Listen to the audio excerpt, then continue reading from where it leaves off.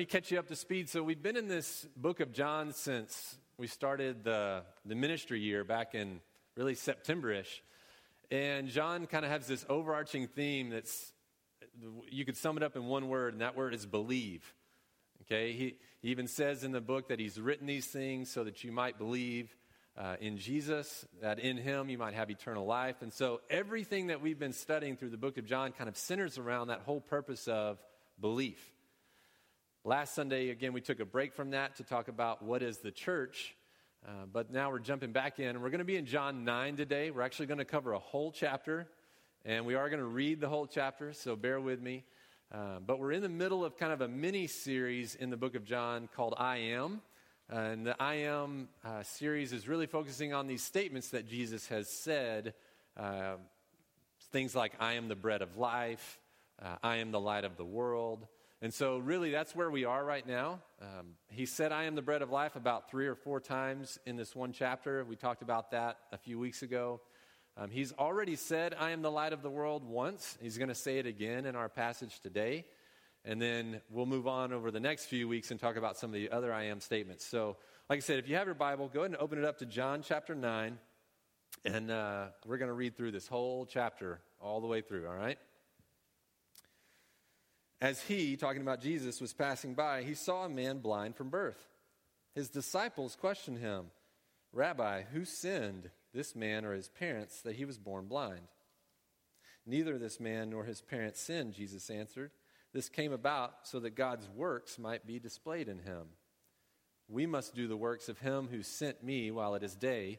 Night is coming when no one can work. As long as I am in the world, I am the light of the world. After he said these things, he spit on the ground, made some mud from the saliva, and spread the mud on his eyes. Go, he told him, wash in the pool of Siloam, which means sent. So he left, washed, and came back seeing. His neighbors and those who formerly had seen him as a beggar said, Isn't this the man who sat begging? Some said, He's the one. No, others were saying, but he looks like him. He kept saying, I'm the one. Therefore they asked him, Then how were your eyes opened? He answered, The man called Jesus made mud, spread it on my eyes, and told me, Go to Siloam and wash. So when I went and washed, I received my sight. Where is he? They asked. I don't know, he said. They brought the man who used to be blind to the Pharisees. The day that Jesus made the mud and opened his eyes was a Sabbath. So again the Pharisees asked him how he received his sight. He put mud on my eyes, he told them. I washed and I can see. Therefore some of the Pharisees said, This man is not from God, for he doesn't keep the Sabbath. But others were saying, How can a sinful man perform such signs? And there was a division among them. Again they asked the blind man, What do you say about him since he opened your eyes? He's a prophet, he said. The Jews did not believe this about him, that he was blind and received sight, until they summoned the parents of the one who had received his sight. They asked them, Is this your son, the one you say was born blind? How then does he now see? We know this is our son and that he was born blind, his parents answered. But we don't know how he now sees, and we don't know who opened his eyes. Ask him. He's of age. He can speak for himself. His parents said these things because they were afraid of the Jews, since the Jews had already agreed that if anyone confessed him as Messiah, he would be banned from the synagogue. This is why his parents said, He's of age, ask him. So a second time they summoned the man who had been blind and told him, Give glory to God. We know that this man is a sinner. He answered, Whether or not he's a sinner, I don't know. One thing I do know, I was blind, and now I can see. Then they asked him, What did he do to you? How did he open your eyes? I already told you, he said, and you didn't listen. Why do you want to hear it again? You don't want to become his disciples too, do you? They ridiculed him. You're that man's disciple, but we're Moses' disciples. We know that God has spoken to Moses, but this man, we don't know where he's from. This is an amazing thing, the man told them. You don't know where he is from, yet he opened my eyes. We know that God doesn't listen to sinners, but if anyone is God-fearing and does his will, he listens to him. Throughout history, no one has ever heard of someone opening the eyes of a person born blind. If this man were not from God, he wouldn't be able to do anything. You were born entirely in sin, they replied, And are you trying to teach us?" Then they threw him out. When Jesus heard that they had thrown the man out, he found him and asked, "Do you believe in the Son of Man?" "Who is he, sir, that I may believe in him?" he asked. Jesus answered, "You have seen him. In fact, he is the one speaking with you." "I believe, Lord," he said, and he worshiped him. Jesus said, "I came into this world for judgment in order that those who do not see will see, and those who do see will become blind." Some of the Pharisees who were with him heard these things and asked him, "We aren't blind too, are we?" "If you were blind," Jesus told them, "you wouldn't have sin. But now that you say, 'We see,' your sin remains." So to kind of set this up a little bit, throughout the book of John, there's kind of been this interplay between Jesus doing a lot of teaching and oftentimes really challenging teaching and saying things that, like, I'm the bread of life. And in the last chapter, he kind of calls these people out, like, if you believe me, you know the truth will set you free. And so he's been kind of doing this stuff, but then you have mixed into it, you get these stories, kind of these more narrative type moments where you see Jesus doing something, but not necessarily saying or teaching as much. So obviously you can see here, this is an entire chapter devoted to this one man and his story. This comes right off the heels of Jesus being kind of chased out of the temple complex by these same leaders who were they were trying to kill him, okay? So if you go back real quick, chapter 8, verse 59, it says, "At that," when Jesus says this really, really bold thing, comparing himself, telling them he's God, it says, "They picked up stones to throw at him, but Jesus was hidden and went out of the temple complex," okay? So imagine you had just nearly been challenged with your life. Someone's going to throw stones to kill you, and now you're walking along the road and you see a blind man. Probably a little bit out of breath. You've probably been maybe running a little bit, and yet Jesus takes this moment, and we get this entire chapter in the Bible dedicated to what happens to this guy. And like I said at the beginning here, this chapter in the book of John is written so that you might believe that Jesus is the Son of God, and that believing in him, you may have eternal life. The same way the rest of it is, but this whole chapter, the same thing, okay? So let's take a look at it. The first 5 verses, which I'm not going to go back and reread everything again to you, but the first 5 verses, we see a couple of things. We see the disciples ask this question, "Hey, Jesus, who sinned, this man or his parents, that he was born blind?" It was a common belief in that day that if you had any kind of physical malady, that it was a result of your own sin or your parents' sin. Generational sin was a common belief in that day. So if you were a leper or you were a beggar or you were, you had a deformity or anything like that, that was your fault or your parents' fault or your grandparents' fault. And so we still have some wrong views about sickness and things today, don't we? And there are even those in the church who would still kind of adhere to that belief and say, well, you have that because you don't have enough faith. We don't believe that. I'll just go ahead and say that. Like, we believe what Jesus is about to say here, that those things might happen so that the works of God could be displayed in your life. So he dispels this myth and tells the disciples, hey, it has nothing to do with the man. It has nothing to do with his parents. It has everything to do with my Father, who is God, okay? Sometimes sin is the cause. Don't get me wrong. Like, we may have issues because we've walked ourselves into that world. I mean, if you smoke your whole life and get lung cancer, you're probably not going to go, oh, well, God, you've gifted me with lung cancer because of these poor decisions I've made, right? That is a result of a bad decision that you've made.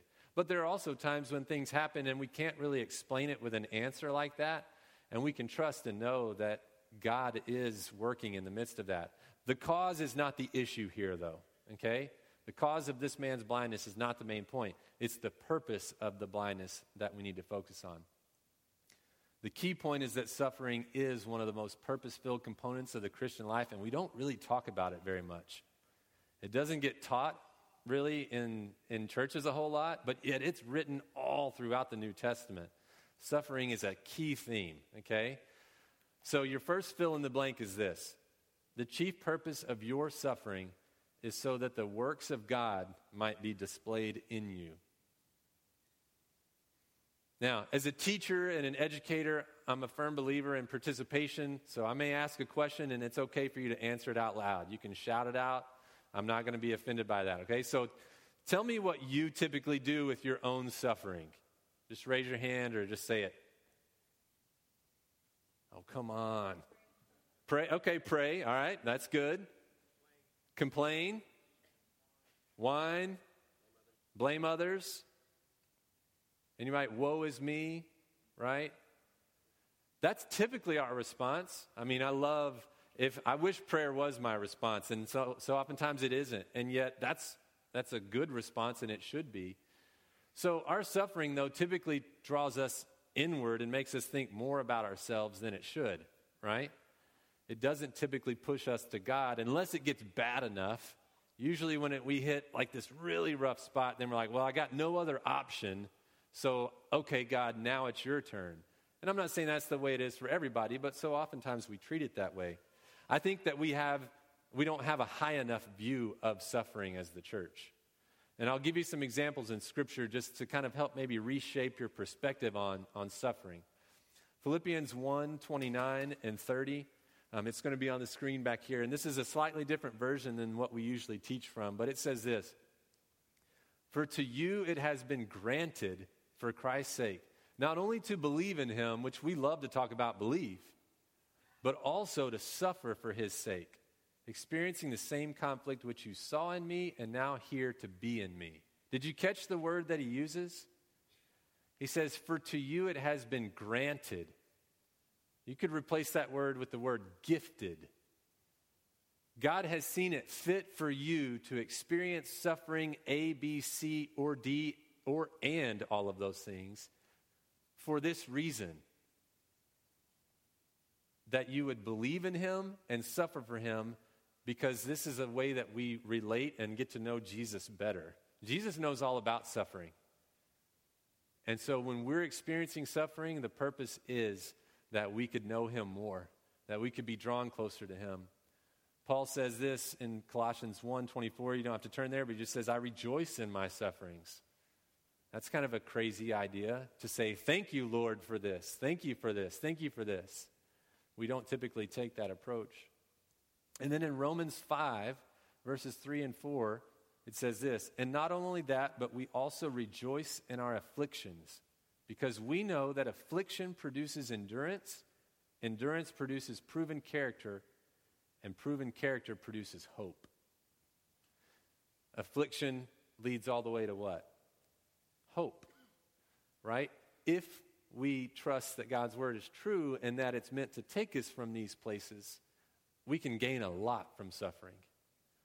And so I would challenge you this morning that if you're in the room and you're dealing with something that's especially challenging, I don't want to make light of that. I don't want to be uncompassionate about that, because life is hard, okay? But I do want to encourage you that in the midst of your suffering, there's a greater purpose here, and it's to build proven character, endurance, and hope.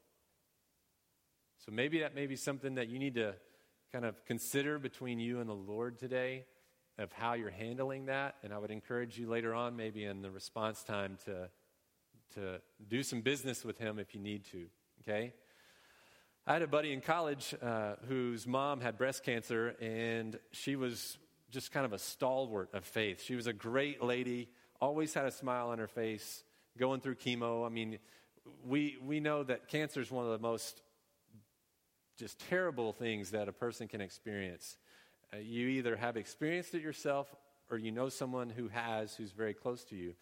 And so I always appreciated my friend. He told me this story one time that his mother was in the grocery store, and she'd just been through some rounds of chemo, and it had been about a month or so, and she'd gone back for a checkup, and a friend of hers saw her and said, "Hi, Mrs. Brunson, how are you doing today?" She said, "Jesus is on the throne. I'm doing great," And sometimes you may meet people who you hear say things like that, like, "Oh, I'm blessed. And you kind of wonder, like, do they really mean that? Like, this is a lady who meant it. Like, no matter what, wherever she was constantly pointing people to who Jesus is. And they said, "So what's the update? How are things going? How's the cancer?" And she said, "Well, it's in remission." And they said, "Praise God that it's in remission." And with just this deadpan smile and loving face, she said, "And praise God when it's not." And she was able to, in the midst of this very challenging disease, give glory to God no matter what it was doing. Because what we need to take away is this: our circumstances don't dictate if we praise God or not. They shouldn't. We let them, but God's still the same God. He's still on the throne. He's still doing what He's going to do.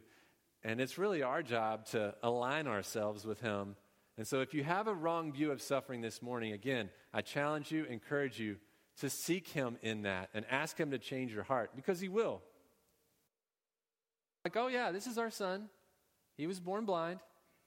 Yep. Well, how did his eyes get open? Oh, no, we can't answer that. You ask him, he's old enough to tell you.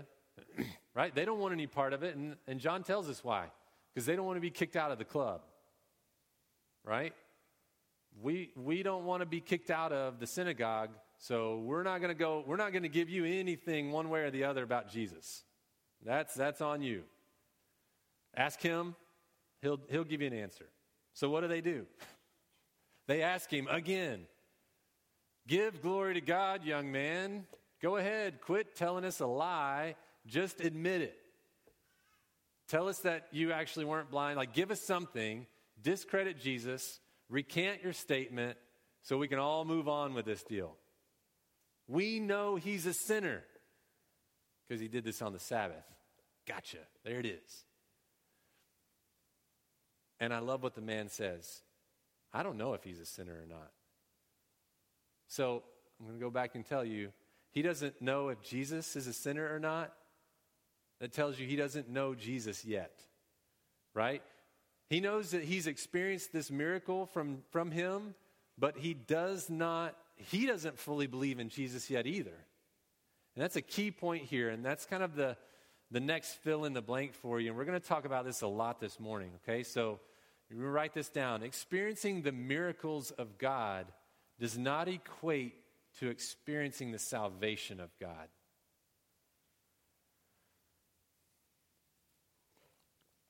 You have a personal story, and if you're a believer in Jesus, that's awesome, and you need to share it with people because it's powerful. It doesn't require a theology degree. You notice his answer is the same every time. I was blind. He put mud on my eyes. I washed. I can see. Like, he doesn't give them some bridge illustration of who Jesus is. Not that that's bad. He doesn't go through the 4 points of the gospel. Like, he doesn't even know the gospel at this point. Jesus hasn't died on the cross yet, but even that's beside the point. He tells his personal story of, this is what I was, this is who I am. He says it again right after what we were just talking about. Verse 25, he answered, whether or not he's a sinner, I don't know. One thing I do know, I was blind, now I can see. No one can take your personal testimony away from you. Okay? But I would encourage you that you don't just leave it there. It's not just about what God did for you. It's about what God did for humanity through Jesus when he died on the cross and was raised again on the third day. So, what about to make of this whole miracle thing? We're like, well, what do you mean? He's got a miracle. He's been given his sight. Well, of course, God has shown favor to him. But even God showing favor through a miracle is not the same thing as God showing you salvation through Jesus and you accepting that. They aren't the same. You cannot put your faith and trust in a miracle that happened in your life. That's not enough. I speak to people, I hear people tell stories that they'll acknowledge God's power, that he exists, that he has intervened even personally in their life, but they don't trust in who he is. They don't worship him. God doesn't just want us to accept his miracles. He wants us to accept him. He wants us to accept the salvation that his son purchased for us.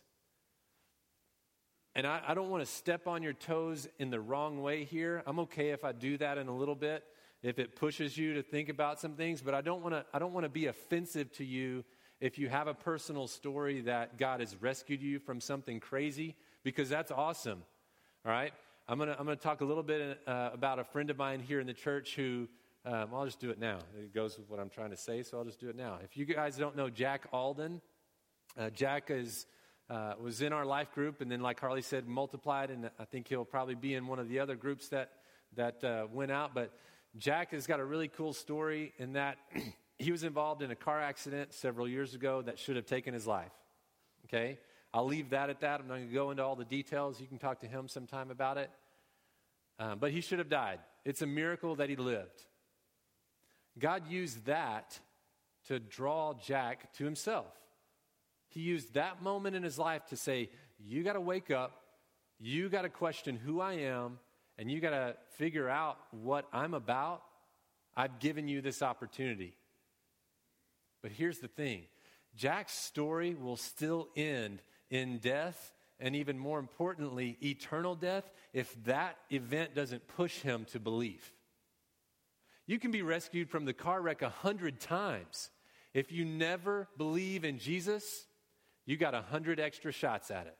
And that's it. And so again, I don't want to step on your personal story if that's you in the room, but I would caution you, if you've been rescued from something physically, but you've not been rescued spiritually, then you're still going to end up the same way as if none of that stuff had ever happened. Don't put your faith in a miracle. Put your faith in the one and only miracle that matters, a resurrected Jesus. I can't say that enough. So many people walk through life. I wouldn't be here if it wasn't for God. Well, what are you doing with him now? Well, nothing. That's not okay. We can't live that way. God doesn't want us to live that way. The purpose of his doing a miracle in our life is exactly what we mentioned before. It's so that his works might be displayed, but it's also so what John wrote in his book, so that you might believe in Jesus, and that in believing in him, you could have eternal life. Not eternal death, eternal life. I'll give you an example of what I think kind of moves us from just a mental acknowledgement of Jesus. What drives us to say, how do we really know if we believe in him or not? I want to give you another picture. So, any of you ever heard of Charles Blondin? Any weird history nuts in the room like me? Okay, that's okay if you don't. You're going to know about him now. So, Charles Blondin was a French tightrope walker from the 1800s. You're like, man, I came to church to hear about Jesus, not a tightrope walker. All right, and so he was well known for doing crazy stuff on a tightrope. I mean, to me, it would be enough to just walk across a tightrope over Niagara Falls, which he did several times. But he did things like carry a little stove with him and set it up on the tightrope and cook an omelet. And there was a boat below in the falls, and he cooked the omelet and he flipped it down to people on the boat. I mean, he did all kinds of, crazy stuff like that. The dude could tightrope walk anything. Didn't die because of it. He made lots of money and was a kind of a world-class act. I'm surprised none of you had ever heard of him. That's okay, though. A little spoiler, I hadn't heard of him until this. But I had been told this story, and I just didn't know that's who it was. So one of his feats was that they stretched out the cable across Niagara Falls, and he walked across with a wheelbarrow full of a sack of potatoes. And he walked all the way down, and he turned around, and he walked all the way back. And he said, before them, he'd asked, how many of you think I can do this? And they're like, oh, you can do it, man. You're the best. You're the greatest tightrope walker that's ever lived. Like, we know you're going to do it. We believe in you, man. You got it. So he goes and he does it. And he comes back and he takes the sack of potatoes out and he sits down and he says, I need a volunteer. Who will come and get in the wheelbarrow? And not a single person would do it. And we laugh at that story, but yet, that's what the difference between a mental acknowledgement of something is and actually believing in it. Is, are we going to get in the wheelbarrow? Because when you get in the wheelbarrow, you're saying, my life is in your hands, and I got no control here. That's what it's like to submit to Jesus. It's to literally give up everything to gain everything. I think Jim Elliot said it like this: he's no fool who gives up what he cannot keep to gain what he cannot lose. That's what Jesus calls us to. And so maybe we need to wrestle a little bit with, what are we doing with him? Are we just acknowledging that he's there, that he can do great things? Do we just want his miracles? Or do we really want him? Because at the end of the day, that's what matters. We're going to sing a song in a minute as our closing song. It's called Only Jesus. And some of the lines in it are, who opens up our eyes? Only Jesus. Who brings the dead to life? Only Jesus. At the end of the day, there's no miracle, there's no personal story, there's no anything that rescues you or anybody else. There's only Jesus who can do that. So, let's see what happens with our guy. We've already read it, but let's see again how he crosses into this line of belief. He crosses over the line. He gets in the wheelbarrow. Take a look at verse 35, or I'll go back in 34. He challenges their thought processes. He tells them the story again. He pushes back. Do you want to be his disciples? They push back really hard. No, we're not going there. How dare you try to teach us? You're a sinner. You were born in sin entirely. Just ridicule, right? They're just pushing back at his character. And they kick him out. Verse 35, when Jesus heard that they had thrown the man out, he found him. Isn't that cool? Jesus pursues us, right? This guy didn't even know the lordship of Jesus. He knew his name, but he gets kicked out of the synagogue. He gets kicked out of their group. And Jesus found him and asked, do you believe in the Son of Man? Who is he, sir, that I may believe in him? He asked. And Jesus answered, you have seen him. In fact, he is the one speaking with you. I believe, Lord, he said, and he worshiped him. That's it. And you can even see it in the way he addresses him. Who is he, sir? This guy, this is the first time he's actually seen Jesus. Do you realize that here? Like, he'd only heard him before as a blind man on the side of the road. Jesus puts the mud on his eyes, sends him away. He washes. He comes back seeing, but he doesn't know who Jesus is, even physically, what he looks like. But Jesus finds him. Because the truth is that Jesus sees us before we see him. He saw us first. And he finds him and he says, hey, I have a question for you. Do you believe in the Son of Man? Anybody ever just walked up randomly to you on the street and asked you that? Do you believe in the Son of Man? And here's this guy who's been through this whole journey, says, who is he, sir, that I could believe? And Jesus' response, you've seen him. In fact, I'm him, the one who is speaking to you. It's me. And what is the man's response? Read it. Go ahead. Verse 38. I believe, Lord. He doesn't call him a prophet. He doesn't call him a sinner. He doesn't call him sir. He calls him Lord for the first time. He gets in the wheelbarrow. I believe, Lord. And then what does that produce? Worship. So your last fill in the blank is this. Belief produces worship. And I almost said, I was going to put it in there, true belief produces true worship. But this is true both sides of the coin. Wrong belief produces wrong worship. The question is, what's the center of our lives? Because that's what we're going to worship. If our kids or what we think are going to satisfy us and give us this ultimate, like if I can just raise good kids, then that's going to be it. That'll be a good life for me. Then we're going to worship our kids, even though we wouldn't say it that way. If our career is what we believe is going to do it for us, whether it's a noble cause or not, I'm not going to, whether it's some great, selfless enterprise where you serve others all day, or you're self-employed and you do, whatever, it doesn't matter what it is. If that's what you believe is going to be the ultimate satisfaction for you, that's what you're going to worship. Your stuff is the same way. Your spouse is the same way. And even, I'll just go ahead and say this, I'm an educator, and I believe in education. I do. I think it's a great, I love what I do. But even that, spiritually, is not enough. I can get people educated, turn their lives around, but even they are going to experience the same end if they never meet Jesus and believe in him. He is the only one who we can believe in and worship that can actually do something about the life condition that we're in. He's the answer to what we've been looking for. And the question today is really, have we seen him? Do we believe in the Son of Man? It's the same question today that it was then. We have the same opportunity. What are we going to do with it? The last thing I want to read really quickly is in the book of Hebrews, and this is a caution for us as we kind of wrap up our time today.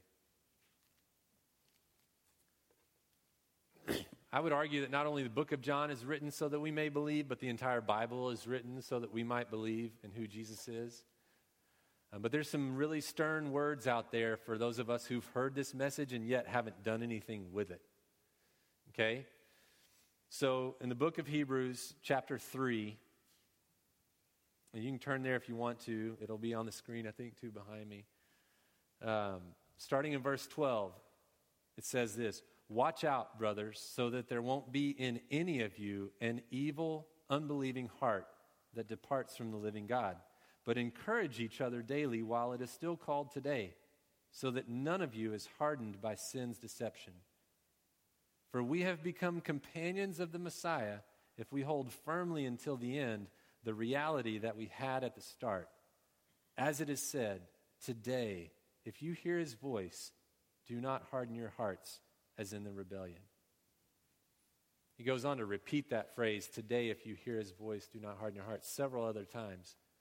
And so, if you're in the room this morning and you've been wrestling with who Jesus is, this whole Christianity thing, what has God done, and you're resisting him, my call to you is to not harden your heart.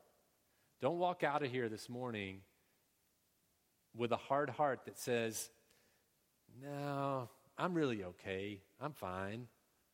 No, don't say, that man wasn't really blind. Like, don't discredit Jesus. If you're a believer in the room, my question to you really is this, is what are you putting your faith in and day out, practically speaking? Is your belief centered and focused on Jesus and therefore you're worshiping him? Or has it become misguided and you're channeling that somewhere else?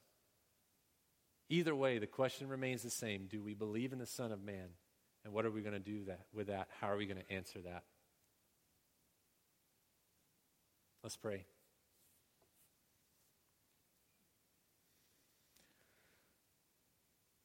Lord, your word is true. We thank you that you've given it to us and that the purpose of it is so that we could believe in your Son, Jesus, and that in believing in him we could have life.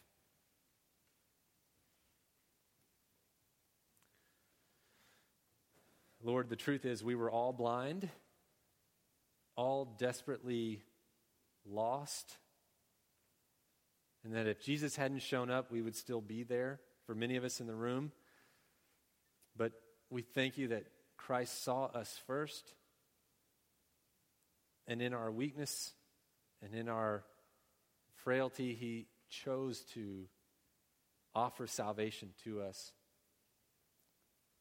For those in the room who have put their faith in him, God, we rejoice together and say thank you. Thank you for sending your Son to do what we could not do, to die on the cross for our sins, to be resurrected on the third day, to conquer death and sin so that we could have eternal life. God, that is the gospel, and that is the hope that we have today. God, for those in the room who are not there, we trust that you move and you work by the power of your Holy Spirit to bring about change.